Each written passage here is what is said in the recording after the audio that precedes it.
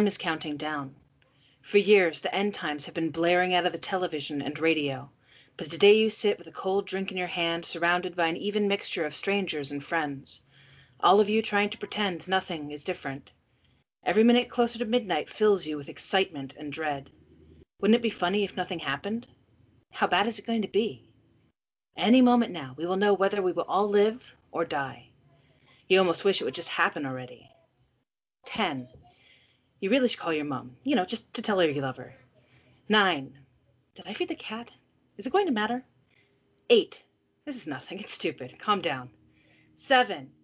Maybe I should just go kiss that person over there. Don't want to die single. 6. Shut up. You're not going to die. People are making a big deal out of nothing. 5. But I really wanted to travel. 4. Wait, I have so much to live for. Wait. 3. I'll never make it home in time. 2. Why did I come to the stupid party? 1. Welcome to Zombie Fishbowl, a podcast about random shit. Hello, my little undead fishies, and welcome to another fun-filled episode of Zombie Fishbowl. I was hypnotized. Good, yes. You were counting down from 10. You didn't expect me to go into some kind of trance? Oh, I'm glad it was effective. That's all I asked. I'm still snapping out of it. I'm also confused because I thought I was emceeing this episode. Oh, shit. No. Oh, did I fuck it up? I'm not sure. Because I thought reincarnation was yours. Oh, that's right, because I did, nothing for it. Shit. I'm sorry. It's okay. That was way better than mine, where it literally just goes, hello! No, I'll just save it for another episode. It's a joke that can be used again. It's not Y2K specific. Oh, okay, cool. Sorry, I panicked and I didn't know what I was doing. It's okay. Usually the person who does the background doesn't MC, or else they'll get sick of the sound of their own voice. Oh, fair enough. See, I never get sick of my own voice. Oh, that's true. She doesn't. No, I don't. Well, you lead us on in this bit, and then I'll do the thing.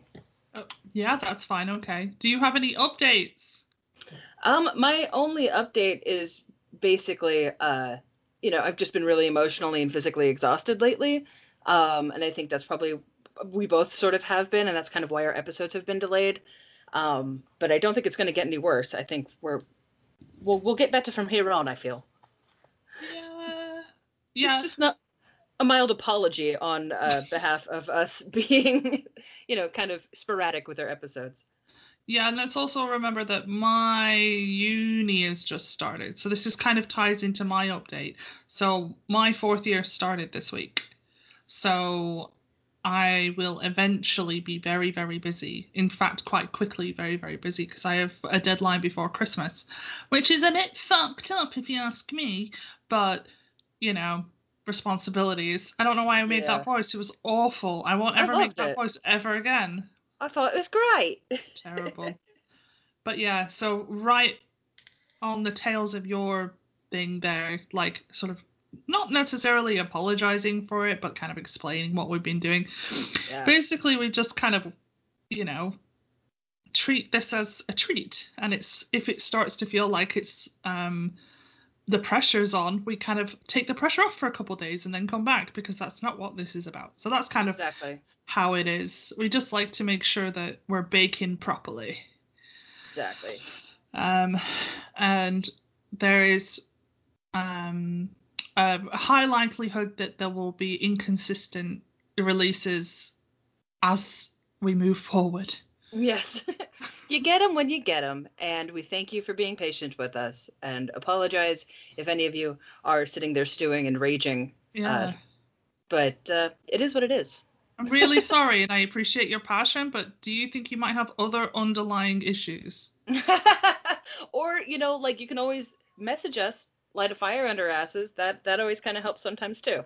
100%. If we were delaying on recording one just because we were being, lazy, or we were busy and we weren't making time, and then someone messaged us, I miss you guys, I want another episode, I would be like, I will drop everything and I will finish this episode for you. Exactly. I have devoted the next 12 hours of my life to putting together the most perfect episode for you. Yes.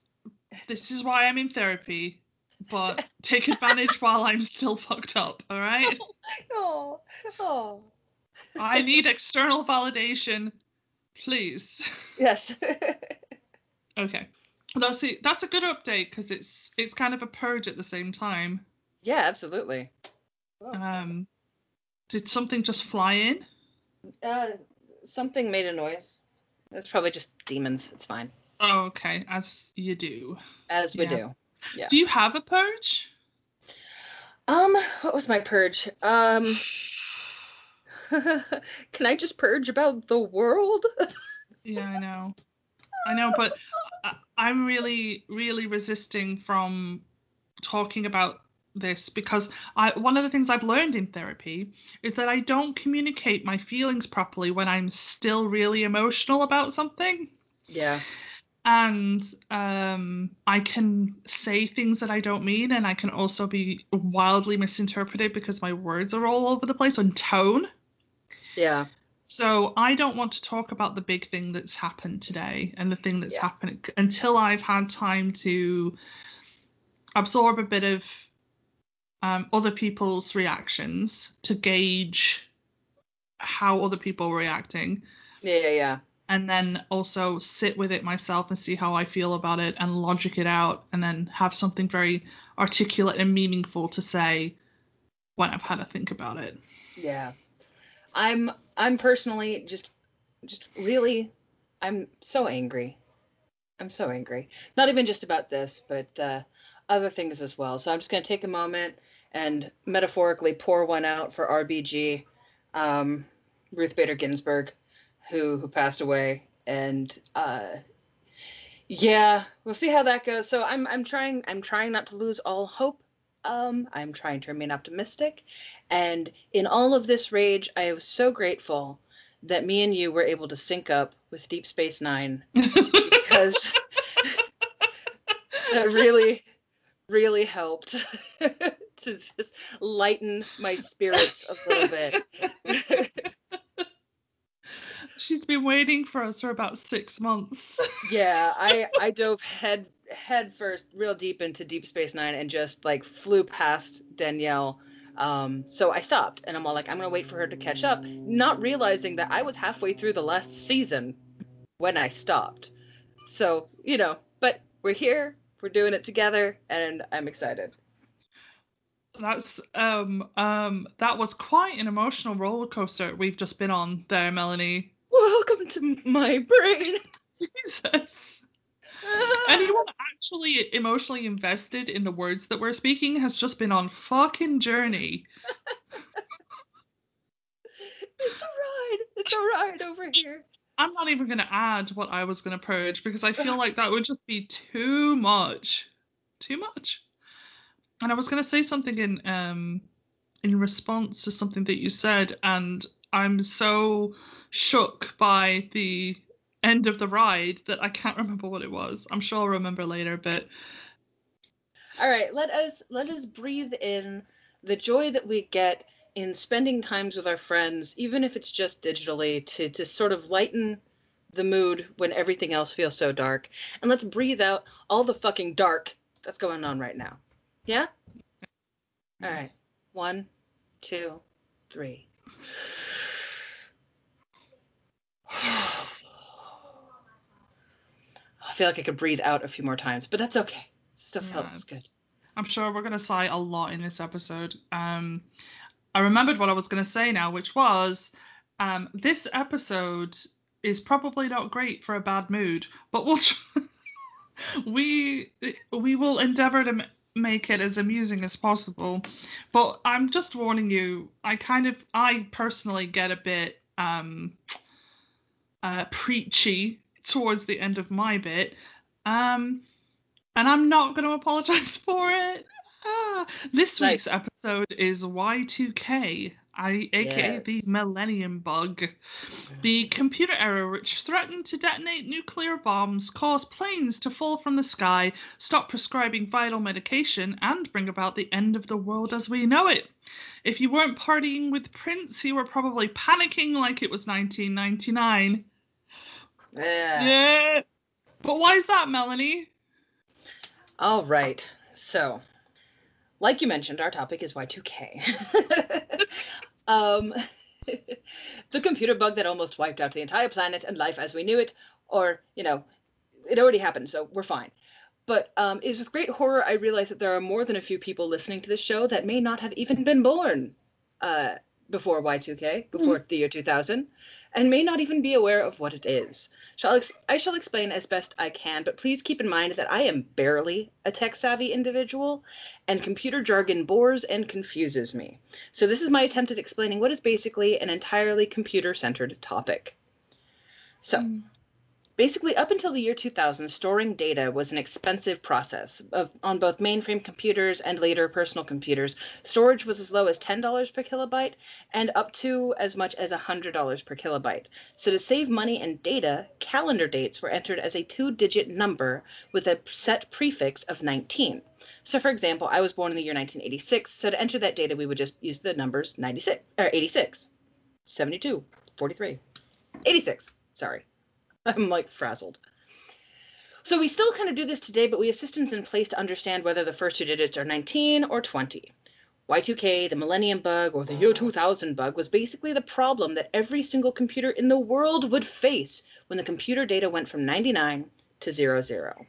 The big fear being that when the computers rolled over to 00, it would read as 1900 or 19100 or even worse, year zero, and completely reset the system or just crash computers completely in an overload of confusion. The first person known to publicly address this issue was Bob Beamer, who had noticed in 1958 as a result of a work on a genealogical software. He spent the next 20 years trying to make programmers, IBM, the government of the United States, and the ISO aware of the problem, but nobody cared. They just sort of discredited it, or they didn't think it was important. He also recommended that the COBOL picture clause should be used to specify 4-digit years for dates. Now, COBOL picture clause, COBOL is the Computer Operations Bibliotech Olive Leaf. I'm not sure. I don't know computer stuff at all. But it was basically the program set to, hold on, my brain. It's a program or like a guide on how computers should work. And he said that there needed to be a clause for 4-digit year data entry.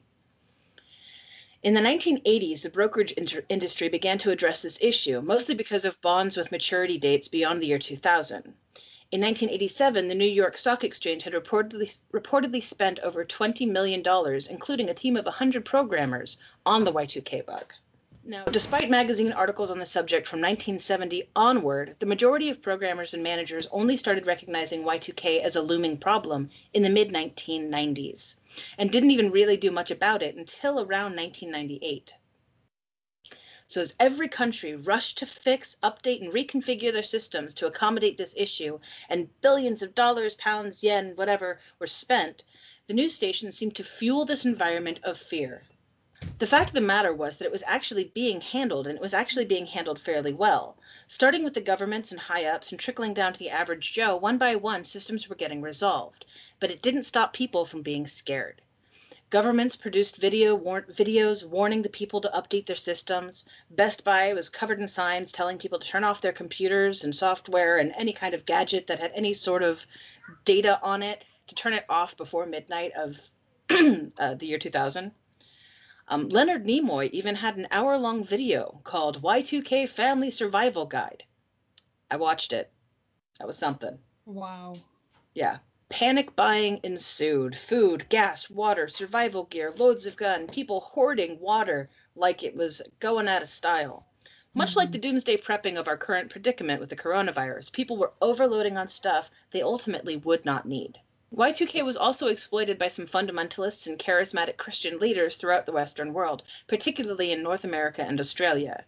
Their promotion of the perceived risks of Y2K was combined with end times thinking and apocalyptic prophecies in an attempt to influence followers. They ended up getting so much money just talking people into, buying their doomsday services or paying for their way to heaven. So toss the media panic, government officials trying to prep and warn you every day, and your own faith leaders stirring the pot. It genuinely seemed like a terrifying time. Ultimately, nothing happened. Planes stayed aloft, and with the exception of minor power failures here and there, the year passed without incident. So much work was put into computer systems because of this bug. It ended up being actually a very good thing, mostly because suddenly everyone got the updates that they so desperately needed. People that would have put it off for decades and forever, it was now mandatory. They had to solve it. So that's my summary. And there are so many details in this but I'm confident they'll come up as we move through this and have conversations. So Danielle, what you got? Well, I wouldn't say that it's entirely true that nothing happened, because that sort of depends on who you talk to. And I have some pretty shocking exceptions to the nothing happened rule that people might not know about. I got a few as well. not funny ones, like bad ones. But I will get into that with mine. I think I should go first because mine's kind of depressing, and yours are hopefully a little bit more lighthearted and can bring us back up again. Crazy short. Mine's like a page long, so. Yeah, okay. Well. Me. Prepare for the fucking virtue signaling that's going to come out of my mouth right now, but oh well, unapologetically me. Anyway, I don't either want to bore you with a summary of a paper on how IT firms worked to solve this problem. There are numerous complex technical issues that they had to overcome in order to succeed in limiting the impact of the bug on the world. So instead, I want to talk to you about the taste the whole Y2K millennium bug palaver left in the collective mouths of the general public, and how history is repeating itself. So I'm going to build up a context, and you're going to see where I'm going, and then I'm going to fucking drive it home, and then everyone's going to get depressed. That's the aim, right? The efforts of thousands of IT workers were largely ignored, and the reality of the whole situation was manipulated into a grand old myth that the bug was a hoax, that it was a money grab for IT companies, which no doubt was the case in some instances, and that it is a perfect example of how so-called experts are not to be trusted. Relatively recently, the Y2K bug was used as an allegory of a whole lot of fuss over nothing during the Brexit debates. Sir Bernard Jenkins MP compared it to what he believes are exaggerated fears about a no-deal Brexit.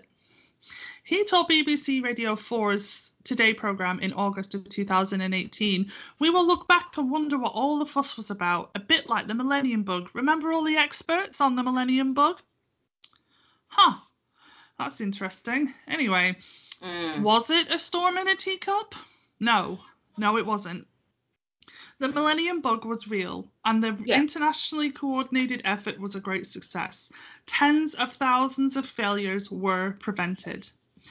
Yes, some suppliers took advantage and sold unnecessary upgrades to the customer. That is inevitable in a capitalist system. And yes, like Melanie says, a lot of churches made a lot of money doomsdaying it for everybody, and that's inevitable in a capitalist system.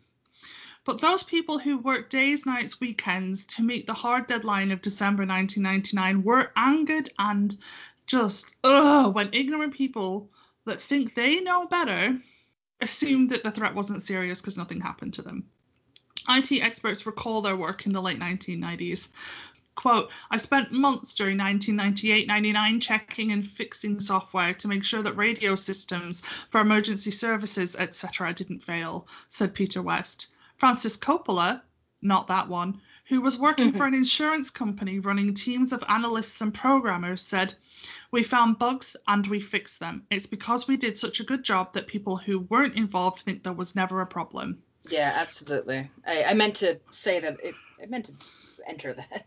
No, it's okay. We're saying it now. Yeah. Richard Gaywood, who worked as an intern on Y2K testing in the nuclear industry for 3 summers, said, "We tested every scrap of software we had. I personally spent weeks and weeks on just one of them. I didn't find bugs, but my colleagues did. They were fixed in good time." James Christie, who was working as a test manager for IBM, which is obviously an insurance company. I think it's Britain's biggest insurance company. Quote, "I wrote a report warning that without remedial Y2K work, the company couldn't produce credible accounts that would pass the annual audit. The share price would have crashed. I was believed." So that's not some guy that gave this presentation to the IBM bosses who went, "That guy doesn't know what he's talking about." They all went, "Holy shit, we need to fix this." And they did. Matthew Hackling said, "I climbed through the roof spaces of maximum security prisons during doing inventory of programmable logic controllers for Y2K. 80% of systems worked fine. 15% date rolled over to the 1970s, which is bad. 3% failed, which is bad. And 2% catastrophically. Any percent catastrophically is a disaster. Can we just put that right there? Yeah. Right. So that all said, there are minimal examples from within the field who thought the whole thing was exaggerated. And in the spirit of balance, I'll include one. IT consultant from the city, John McGregor, thought the introduction of the euro had been a much bigger problem. He said the Millennium Bug was largely a myth. Everything was checked. Only a tiny proportion of very badly written software had an issue. End quote. That's John. Well, I think they found that it was they without any kind of repair work going actually into it. There could have been upwards of 13% of all the computers of the world would have failed miserably, horribly, with terrible results. I didn't come across any sort of projection percentages in my research, so I wouldn't know how many would have actually catastrophically failed, but I have a feeling that even if it was just 1%, that's pretty bad. That's pretty bad. You don't want a single nuclear plant, and we'll get to that in a minute. I just also want to say, also in the spirit of balance, it's important to note that many of the people involved with the Y2K made a great deal of money from the Y2K preparations, and you would not expect them to look back and reflect that their employers had bought into a myth. So there might be some recollection bias there as well, and things working against us in terms of those anecdotes. Mm-hmm. But I mean, I think that would be a very small percentage of people, and it's just important to note that when I'm using quotes from people, that there's an agenda behind everything that everyone says.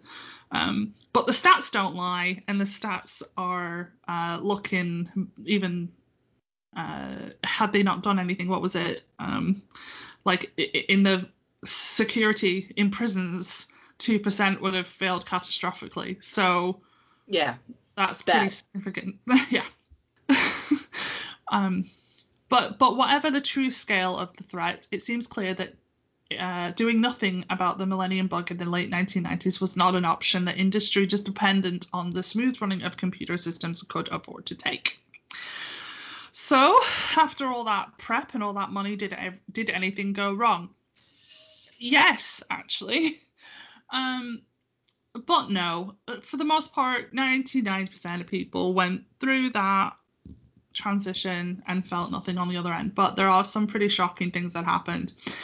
Some are trivial and amusing, like a 104-year-old woman inviting her to join kindergarten, and a New York video store customer receiving a bill for $91,250 for renting the general's daughter for 100 days.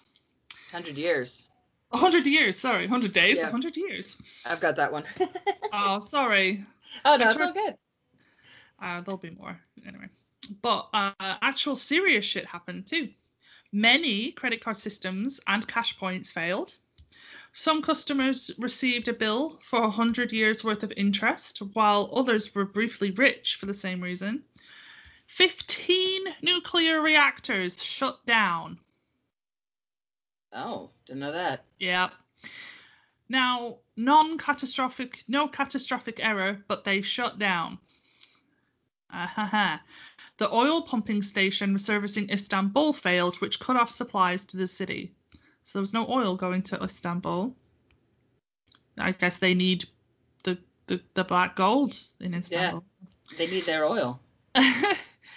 There were power cuts in Hawaii, and government computers failed in China and Hong Kong. Now, the one that's, I think, the most significant is one here in the UK. A serious problem was recognised only when a health visitor in Yorkshire noticed an unusual number of babies being born with Down syndrome. Yeah. More than 150 pregnant women were given the wrong results from tests because the computer system that was used in 9 hospitals calculated the woman's date of birth incorrectly. It had worked perfectly for the previous decade. The result was that women who should have been identified as being in the high-risk category were wrongly told that they did not need further testing. So 150 women had pregnancies that resulted in the child being born with Down syndrome, and we don't know how many of those might have been a healthier pregnancy had they known that they needed to be more careful. I can add to that, actually. There were also, hold on, let me find my note here. There were also 154 women who were told that their children did have Down syndrome when they did not, resulting in at least 2 abortions because of that. Yeah, I wanted to be careful about saying that being born with Down syndrome was a bad thing. And I wanted to be clear that I wasn't going to say the sentence, we don't know how many of those pregnancies they may have prevented. No, it wouldn't have been prevented. It would have been better cared for, and it would have been prepared for afterwards. I think that to find out that people who thought they had children with Down syndrome, that 2 of them would have an abortion, is very telling, and very sad. That is really sad that 2 people thought that it would be better to abort. Now, there's also the possibility that they might have had an abortion anyway. It is possible, but yeah, you know, there's something to be said about that, though. You know, it's a pretty shocking fact that happened, but we can't possibly know the full story. I'm trying. I'm not here to hate on the moms, the parents for. No. I'm trying to pick out something positive that we could possibly take from that in terms of like, no, but it didn't necessarily mean that they did it because the child had Down syndrome. There's hope that it wasn't because of that. Because I find, that's all I was trying to do. I wasn't trying to like knock your stat. I was just really trying to find something nice. Because I'm about to go down my road. So, right. A whole lot of people put a whole lot of effort, time, and money into preventing as much chaos as possible, which they largely succeeded in doing. Yet there were still major IT failures experienced. And now you might also think there might be stuff that we don't even realize was affected by the Y2K bug. Because apparently nothing happened and nobody looked into it and no one noticed anything. The whole thing was just a hoax and it was a whole lot of fuss over nothing. This was the takeaway. That was the narrative. Yeah. Never mind the fact that no planes crashed because there were no planes flying. And that actually, yes, nuclear plants did experience shutdown, but none of them exploded. So everything is hunky-dory. So what's the point? What should we take from this? There's a quote at the end of one of the articles I cut up to bring you my bit. It's about looking at all the work put in to prevent similar events. It's a retrospective. So is it sensible advice about a mythical danger or reckless complacency? You decide. And this is where I make my point. I say, no, you don't get to decide, because most of you are, in the nicest way possible, idiots. You don't know the facts. You don't know the full story. You need to start trusting experts again, even if they say things you don't like. So here's where I'm going with this. Yeah, and even if it doesn't affect you directly. Yes, exactly. So this is where I'm gonna write, okay, wear your fucking masks, wash your fucking hands, keep a fucking distance, and don't gather in fucking groups. This is the exact same thing. You think that there's no virus? There most definitely is. Just like there was a millennium bug. The same circumstances are coming together here. A vast amount of information about a threat, a shit ton of people who know better than you telling you what to do. The government failing to back up those people, armchair academics spouting half-cooked, badly researched counter-arguments, people who are actually frontline. In the 90s it was IT staff, now it's doctors and nurses, being simultaneously applauded and contradicted.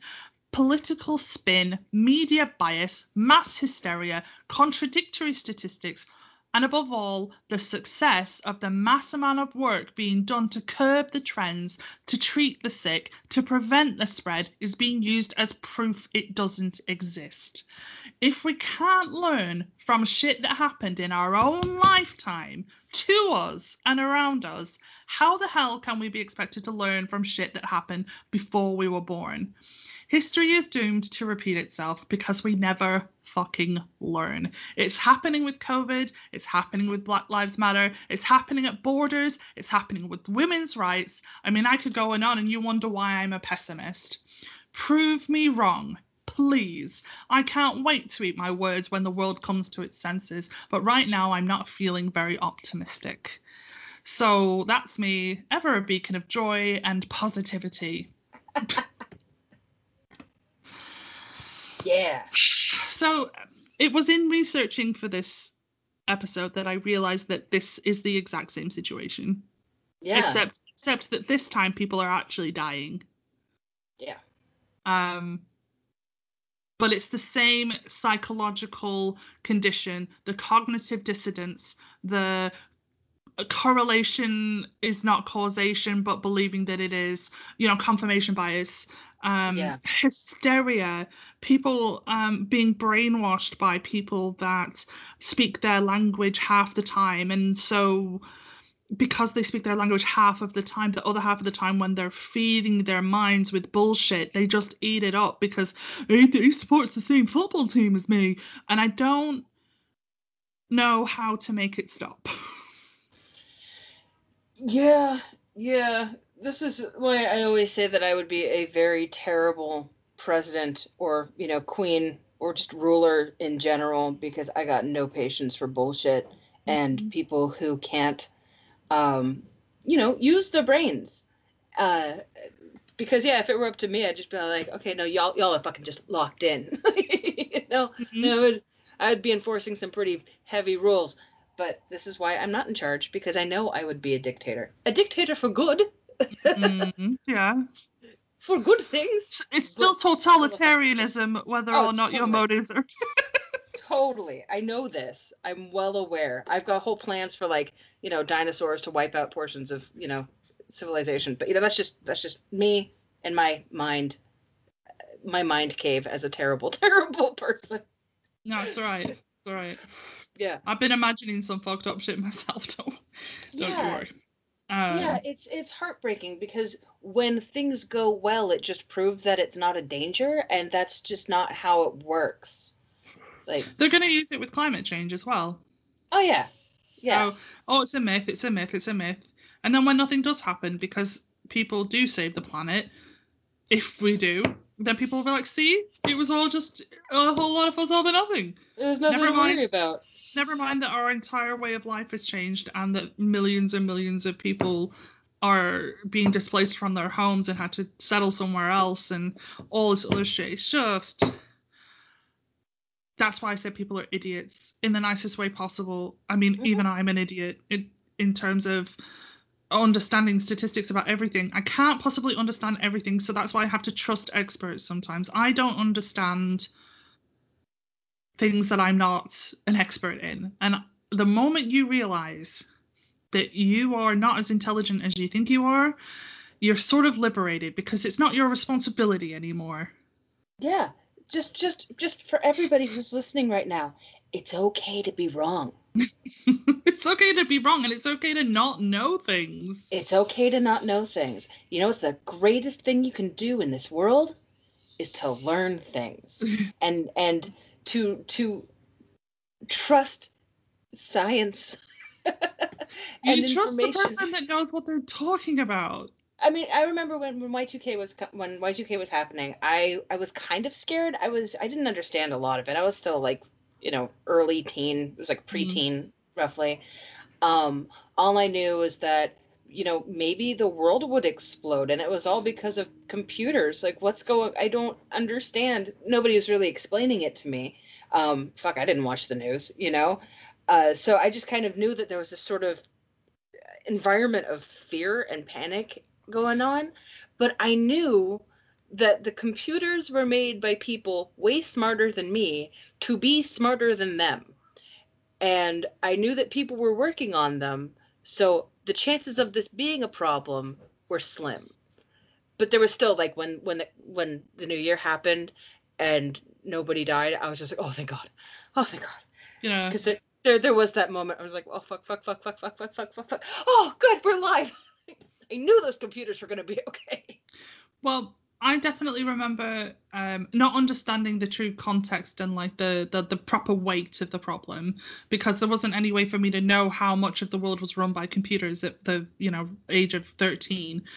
I think that my overall feeling of how I felt was more along the lines of I thought the internet was going to crash.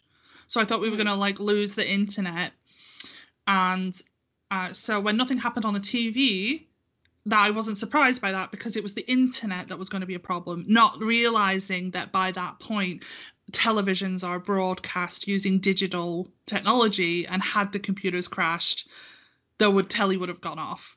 I was still thinking it was aerial systems, but it was definitely cable. It's totally different. So retrospectively, I can say to the little 13-year-old me, of course the telly's not going to turn off. That's a different, sorry, if I could tell 13-year-old me, no, if the internet crashes, everything would crash. Yeah, if the TV turned off, we'd know something was happening. Yeah. So, and I think I remember waiting with I was at my nan's house in the States, and I think I remember that everyone waited for about an hour watching the news to see if anything came in, because it was obviously not going to be something that we would know instantly. There may be stuff sort of filtering in on the news, and I don't remember there being anything significant reported in that first hour or so. I just went to bed. I was 13. It was 1 o'clock in the morning. I wasn't at a fun millennium party. I was at my nan's house, like my conservative cowboy nan.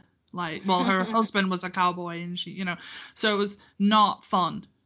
It was not a fun night, and so I just went to bed. There was cinnamon rolls. Do you remember that? So we'll let them off.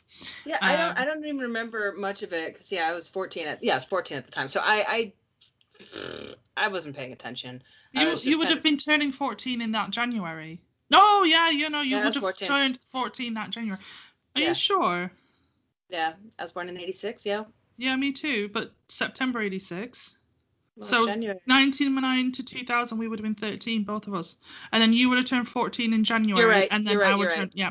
But you're practically 14. Almost 14. You're it's like practically the same thing. 2 weeks away. It's just like every 2 weeks away, whatever. I might as well just like I was like 30. It's fine. But yeah, I don't remember much. It must have been just at my house drinking sparkling apple cider with my family, and I didn't have that huge fear, but I'm looking in my mom's eyes and I'm looking in my stepdad's eyes, and I'm like, how scared are you guys? How scared should I be? I don't know. And that was one of the things that was us a takeaway from that, and a takeaway from the current situation here is how it affected children. There were so many kids that were genuinely really fucking scared at Y2K, and now have that just like crippling anxiety because of it. The amount of kids that are not in families or households that can really smooth them through this whole coronavirus are probably going to grow up just really, really kind of messed up by this. Yeah, and Because they're not. Y2K was only a day. This is like going on a year. This is going to go on for probably another year past this. And it's a whole shift and vital shift in the way we live. Yeah, the how we grow from here is going to be really interesting. Yeah. I think that people that went through the Y2K phenom, who were left traumatized will have been left traumatized for the wrong reasons as well, because they won't really have heard the narrative about how so many people worked really hard and stopped it from being really bad, and that you can still trust experts, but what you need to do is to be skeptical of media, Exactly. like the media, because what happened here is exactly the same as what's happening now, is that the media itself is sort of hyping everything, and I say media, and I hate using that term. There's very particular types of media that I'm talking about, and they are the really extreme sort of political media outlets. We don't have anything but that here.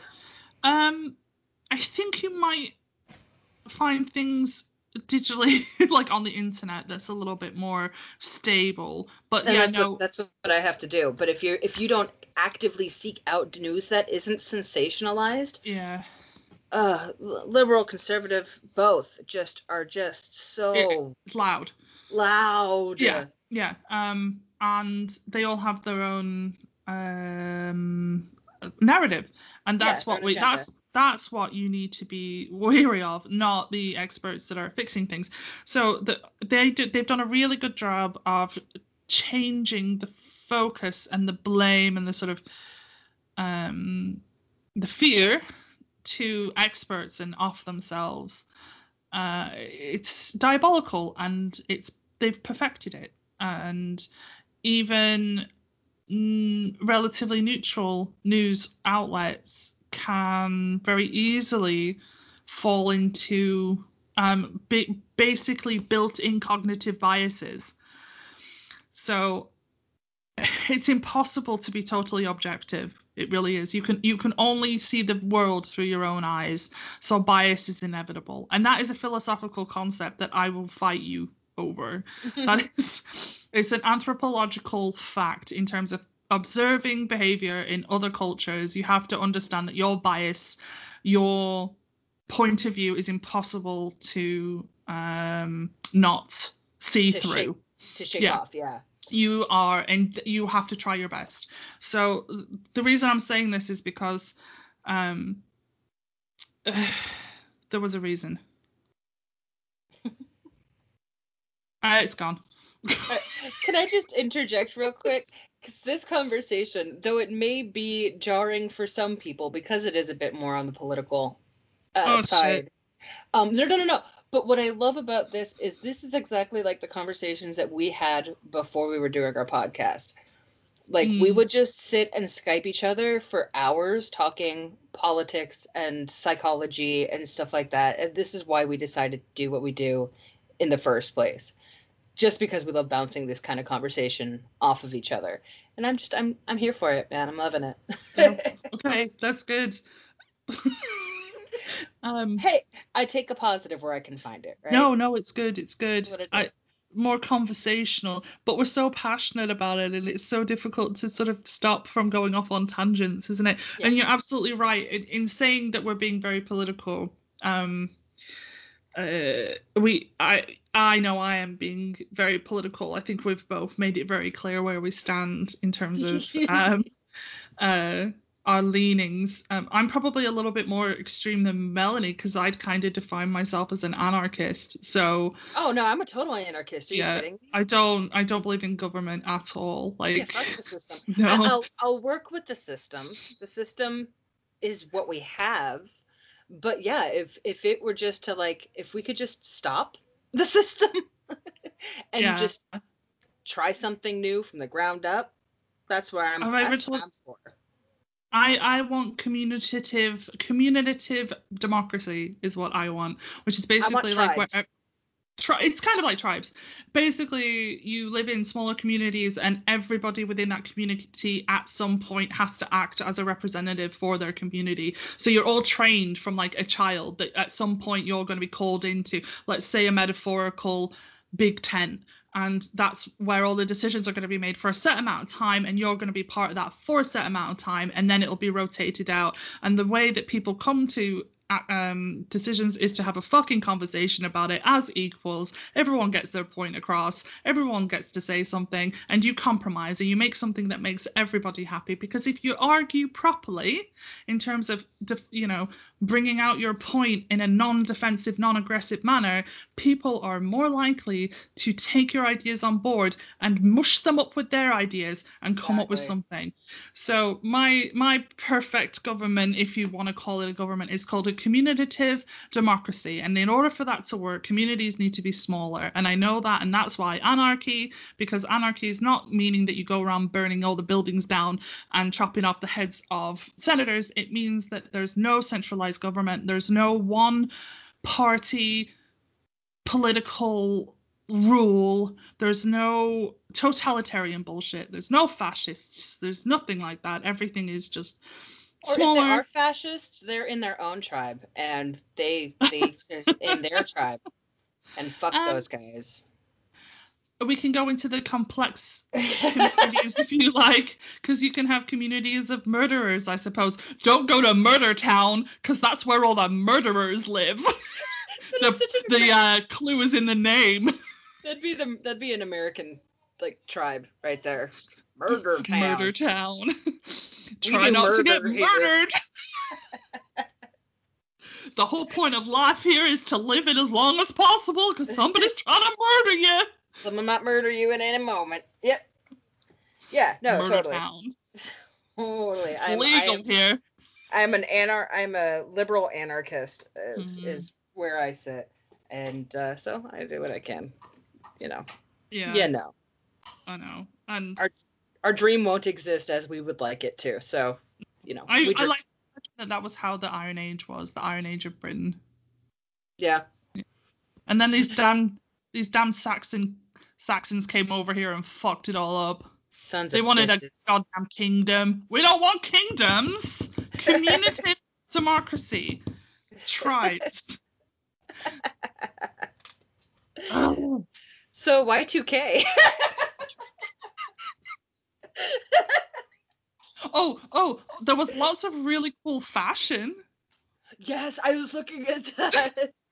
Y2K fashion. Somehow that came up on my Google searches as well. It's like, oh, yeah, wow, that's flooding back to me real hard. Like, so many t-shirts with circuit boards made into bugs and saying Millennium Bug, or like, I don't know, things like surfing on computer chips that was like Millennium. And the amount of crop tops too. Ugh. Crop tops are back. I know. It's weird. Maybe it's just because I'm like all belly, so I'm just like, no. I'm actually wearing a crop top under my Star Trek hoodie today. I want to see your Star Trek hoodie. I can't see. The emblem. Nice. Yeah. I've only got yellow. It should be gold really, but I've only got yellow for data. I wouldn't usually get command. I definitely do science, but data wears gold, so I wear gold. Yeah. I'm in the cult. I'd be in command. Okay, anyway. So, like I said, my bit is super, super tiny, and you've already done a couple of them because you're a monster. I am. You're fine. But what we actually feared with Y2K, what would actually happen, what we feared was that one, banks would collapse, and that would mean no access to our money. People were emptying out their bank accounts to make sure that they would have cash come the Oh, apocalypse. yeah. I remember that. Number two, we had a fear that our utility systems would fail, such as government records, water, electricity, things like that, leading to complete chaos. Number three, elevators, planes, trains, satellite, everything electronic would all cease functioning, and large chunks of metal and screaming bodies would fall out of the sky. Elevators would plummet to the B level. Trains would run off their tracks, destroying everything in their path. Number four, food, gas, and gun shortages. As we all scrambled to survive in a world without electronics, the gun sales were crazy. Just like with right now with COVID. The gun sales are fucking crazy. My boyfriend, he goes to Burbank. He works out in Burbank, and he has to drive by this gun shop, and almost every day there's a line around the block, which is terrifying. And then, of course, the big one, the government systems would crash, and every nuke, missile, and biological weapon would be released and unleashed simultaneously, destroying us all. That was the one that I had my eyeball on. That was the one that scared me. Everything else, I'm like, no, it's fine. I can survive zombies. It'll be fine. I mean, I can say, like, now looking back that I knew that, and I did know that, but I just don't remember that. I don't remember being afraid of that. Like, I only remember thinking, oh, the internet's going to crash. Like, I don't think that I was a very scared child. I think that I experienced a trauma around the age of 14 that made me anxious. Like, because something about, like, well, no, it might have been in the wrong, but something about, like, my childhood or whatever, I don't remember being particularly anxious or scared. That comes later, like, with puberty or something. Yeah, no, I do remember knowing these things and knowing that was going on. I remember the people queuing up for cash. I think I vaguely remember my parents making sure they had cash before. Yeah, I think my parents doing that too. Yeah. It's only smart, actually. If you go in and just go get $50 out just to make sure you've got cash for a day or so after, if the computers do crash, that's actually a smart thing to do. Imagine if the banking system crashed tonight, like, everyone would be skint because we do everything on our cards or even on our phones. I always have cash, like, because I don't trust banks. Oh, okay, good. I don't ever have cash. Wow, Melanie, you're really bucking the trend. I use my phone. Been like that. I use my bank, but for most of my life, up until maybe by the time I had kids, but before that, I always just cashed my checks. I'd much rather have the cash in hand than put it in a bank. Wow. You could probably see it diminishing better. The metaphor of it is a lot more significant than watching a dial go to zero. No, I use my pull out like $10 for your day, and that's your allowance for that day. Yeah. It's very smart. But yeah, I also remember being really sad because my dad wasn't there, and I was like really scared that if something did happen, I'd never see my dad again. Mm-hmm. That was another fear. There's a difference between me and you. You were a very scared child. Yes. Yes. The apocalypse genuinely does shake me. So anytime, even when there was that dumb rapture thing that happened in 2000, was it 2012? Was it 2012? No. It was before my kids. Not the Mayans. Yeah. I was genuinely kind of scared. I'm like 90% of me knew nothing was going to happen, but there's still that like little bit that's going, shit, what if it actually happens though? Because maybe it's because I'm just so spiritual or something. I'm just sort of like, it could be something I just don't believe in. That is what everything got tapped into. The media taps into that little voice because everybody has it. It is our primal instinct to survive. There's always going to be that voice that goes, but what if? So you always prepare for those instances because that's how humanity has survived. It's something beautiful about us because we've always been able to overcome this particular version of humanity has beat the odds, if you will, and become the dominant species on the planet by listening to that little voice. Yeah. The one time in 100 that it's right, because you listen to it every time. So the voice that that little voice that's going, but what if the world ends, was preparing you, not maybe psychologically, for something that might happen, like, because then you can at least say to yourself, well, I kind of knew this was going to happen, this isn't a total shock. Yeah, yeah. And I'm somewhat prepared. So the media taps into that little voice. They still do it now. And they tap into other voices, like the ones that say that oh, I'm a piece of shit because I don't look like everybody else. Yeah. That it taps into that little voice as well and goes, yes, you're ugly, but if you buy my product, you will become pretty and like Yeah. everybody else. So those little voices and the reason why that's there is because we would be competing for mates. Yeah. And, so these sorts of these primal voices are really, really easy to manipulate and to control because they're primal. They're primal. Yeah. So Well, yeah, they don't think about things. even going back to the conspiracy theory episode, that whole like that stick could be a snake, so I'm gonna walk around it just in case. Yeah, exactly. Kind of mentality. Yeah. 99 times it was a stick, but that one time that it wasn't a fucking stick and was a snake confirmed your fear that every so often it's a snake. So that means you're always going to be cautionate around sticks. That's fine. Exactly. So that's what this whole thing is about. It's tapping into that fear. This little, if you want, you can call it a primal instinct, or you could call it like your inner child, or you could call it your pure essence, or your spiritual voice, your third eye, your intuition. Intuition. It could be any of those things, but basically it's all there for people to exploit, and people exploit it.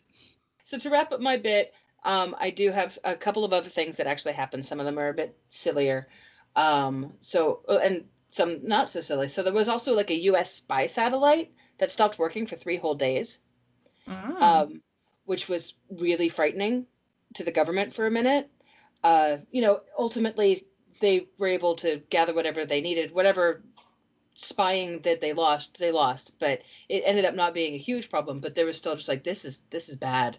If this doesn't sort itself out soon, then we're really boned. So that was kind of interesting. There was the New York man who was charged over $91,000 for renting the movie. He got a free rental out of it though, so that was nice. The very first baby born in the year 2000 in Denmark was registered as 100 years old.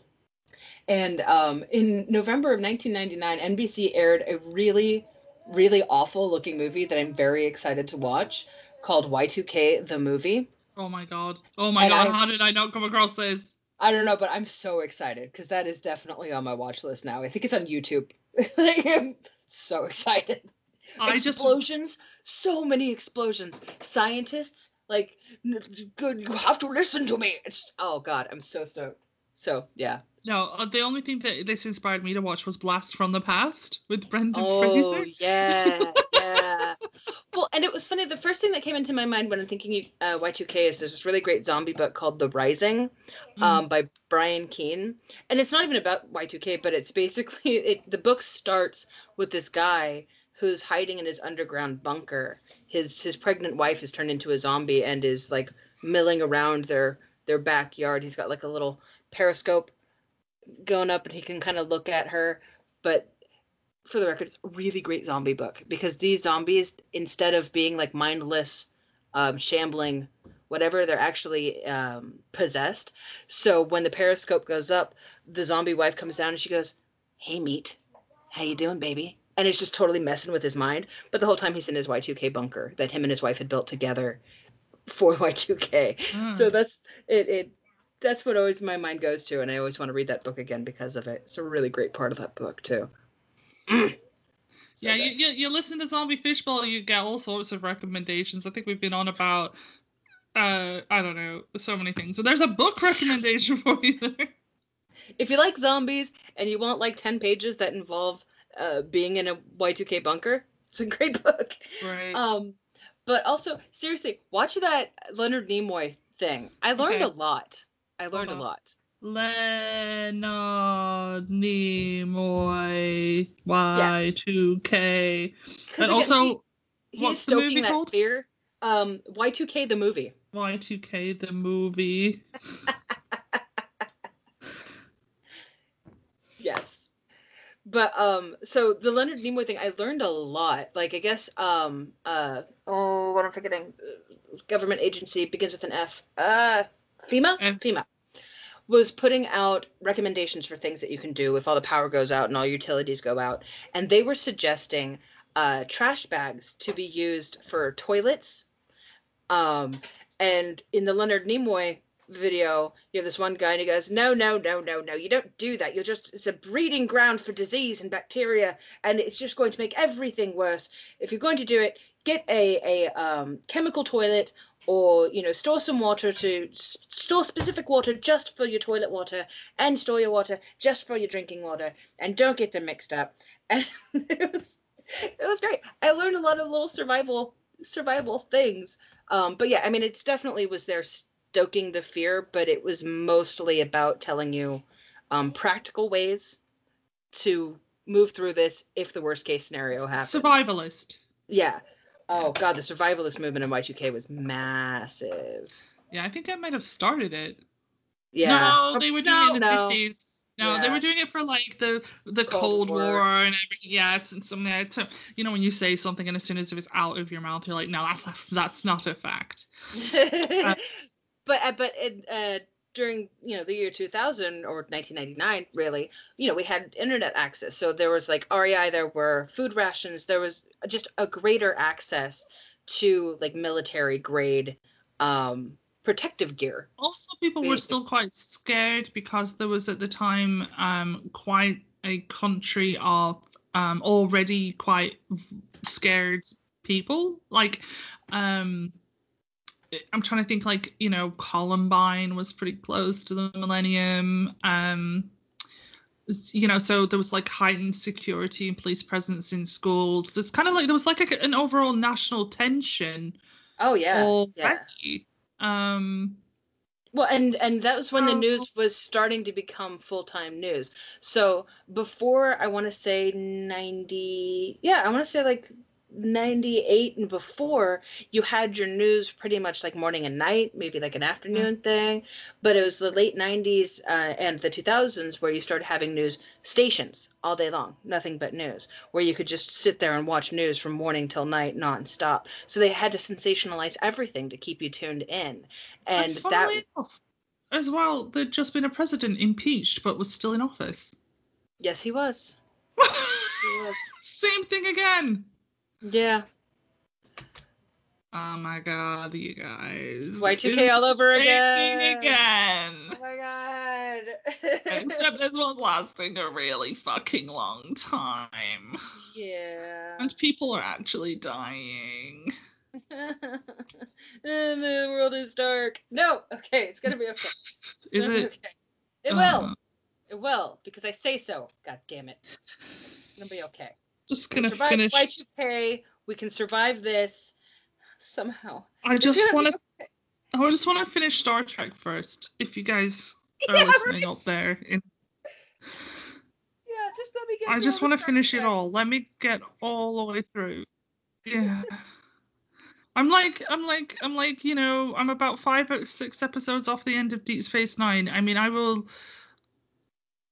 I'll hurry up if you want me to, but just let me watch the rest of it. Yeah, I just want to watch the rest of it and then TNG one more time all the way through. And then we can do what we got to do. But no ending the world until all of my Star Treks have been watched. That's all I ask. Please. Do you have more stories, or do you want to try to wrap it up? That's pretty much it. We went all over the place with this one. We sure did. I feel all right. I feel good about it. It was a ride, baby. Yes. But yeah. It was always going to be. I thought the topic itself would be quite fun. It wasn't fun. It was instead incredibly depressing. And I literally mean this when I say it. I did my write-up on this day before yesterday, and it left me in a really negative place. I was like, I hate people. I hate people. I hate people. I don't want to leave the house anymore. But, it is what it is. It is what it is. But All right. we shall all endeavor to make our own small differences. Be the better person. Be the change you want to see. If you want things to change, you have to change first. And wear a fucking mask. Yeah. Yep. And Black Lives Matter. And Black Lives Matter. God damn it. All right. How about we pick a topic, hopefully a lot more cheery. Sorry, that laugh was weird. I'll cut it out. No, it's a good laugh. Yeah, Don't let's. Oh shit on god, your laughter. I sound like Betty Rubble. You know it. Yeah. Betty Rubble's super hot. I suppose so. Her head and her ass are the same size, and then the rest of her body's tiny. She's a cartoon. She's got Betty Bangs and a kicking waist. So, that's all I'm asking. Okay. Do you want me to sing, or shall we just listen to your daughter sing? Hey, Willow. Come here. Can you sing a very short song using only the words random topic picker? I don't. Just say, like, random topic picker, random topic picker. You do that. No, you do it. Come on. Random topic picker. Random topic picker. You're a random topic picker, and you're gonna pick a topic. And you're gonna pick a topic. Yeah. Thanks, Mimi. Oh, Melanie. Yes? Melanie. Yokai! No! No way. Really? Yes. Oh, I am the happiest mama ever! What? Our next topic is yokai, baby, and it's my favorite thing in the world. Okay, sorry. Oh my god, I'm so excited. Thank you for singing our song. Thank you, Willow. You're welcome. Shit, yeah, yokai! Yokai! Oh my god. Well, a little bit more cheerful. We'll talk about this later. Melanie's vibrating currently. Sorry, it's literally, other than my children, like my favorite thing in the world. So I am very, very pleased. Okay. Very pleased. Shall I do a quote? Give us a quote. Okay. This is the quote that I put up in my window during the global BLM protest. And it addressed how I acknowledged that I too had been part of the problem, and what I needed was to learn and grow. It is by the amazing Maya Angelou, and it has had various incarnations, but this is the one that I went with. Do the best you can until you know better. Then when you know better, do better. It is a call out to people to change what they do when they learn something, and that we should be doing our best at every step of the way. It doesn't blame you for not knowing better, but it puts responsibility on your shoulders once you do. And it doesn't say it makes you a better person. It's simply an instruction. Do better when you know better. Yeah. It also doesn't put an end point to it. It is constant, and you should be doing it every day until you fucking die. Yes. Yes. It's awesome. That's a good quote. That's a great way to end it. Yeah. There's hope if you change. Yeah, exactly. But we're preaching to the choir, Melanie. I know. But this is why I have, side note, we can edit this out, but this is why I have conversations with people who I do not agree with, because I end up not even so much changing their minds, but giving them new things to learn. And because I'm coming at them from a place of love and from genuine concern and not a place of berating them, they take that knowledge and do grow with it. So conversations are important to have, even if they suck and they're hard and they could, spiral out of control. It's up to you to make sure it doesn't spiral out of control. Be better. Be the better person, and just spread knowledge and good vibes, man. Yeah. And also, when someone tells you something that you didn't know before, take that shit on. Absorb that information. Don't just bounce it back at people, especially when it's their experience and their view of life. You can't change that. You can't. That's not their opinion. That is their life and how they experience it. So you can't just go, nope. No, you have to learn. You have to say. And if somebody gives you information that you didn't know, also don't take that as fact. Take it as something to look into, because then you get a better story of what that fact actually is. Like, oh no, this person told me this. That doesn't mean it's fact. That means that's something you should look into to grow with. Yeah. Yeah, You know? I think I was being more specific about like people telling you when you've offended them or people saying something like yes. that. Like that's the kind of thing. I should be more specific about that. So like information, data, facts being spouted at you, definitely fact check. Don't just eat up every little thing you think. But what I mean is that when somebody turns on and says to you, actually that's a really like fat phobic thing to say, and my whole life that's hurt my feelings, and I have only just now got the courage up to tell people that I think that that's really offensive and people shouldn't say it anymore. And if then you turn around and go, oh, get over yourself, you're a terrible person. Yeah. Instead, you should say, oh shit, I'm so sorry, I did not mean to offend you. I will change and I will not make jokes like that anymore, or whatever it is that somebody has said, or whatever it is that people have, you know. It goes both ways. So you can communicate for yourself and advocate for yourself when somebody says or does something offensive, especially right now when someone says something racist or something like that. Speak up and say something. And then also if somebody says something to you and calls you out on your shit, you have to take it as well.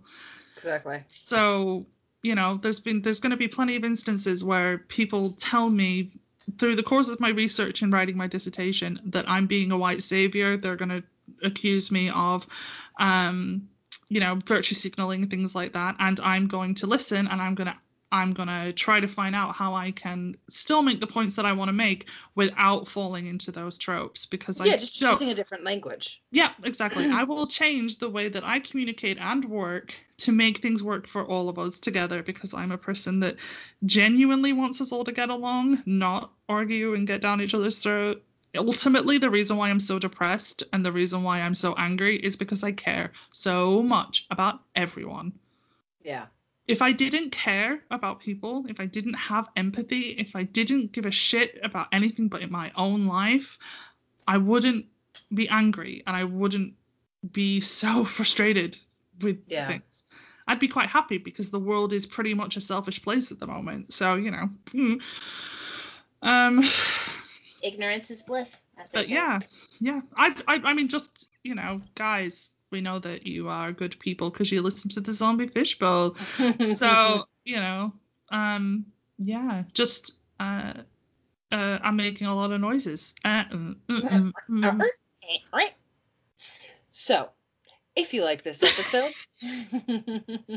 if you have any topics you want us to talk about in the future, if you hated this episode and want us to get off of our high horses, feel free to tell us that too. Obviously it would make us cry, but it's okay. We'll take it. Don't be a jerk about it though. Yeah, we'll know that you're listening. So, if you like this, if you didn't like it, if you've got topics, if you just want to tell us how pretty you are, hit us up on our Facebook, our Instagram, or our Twitter at Zombie Fishbowl or Zombie Fishbowl Podcast. We are easy enough to find. Also, hit us up on our email, zombiefishbowlpodcast@gmail.com. It's the best place to go to submit topics, but literally we'll take them from anywhere. Also, spread the word. Tell your sister, your cat, your dog, your goldfish, your nanny, your Zoom companions. All of them. Spread the word. We need more listeners. I need more flesh. And leave us reviews. We like that too. Yeah. It feels sexy on my body. Nice. Yeah. So, we will see you next time with some goddamn yokai.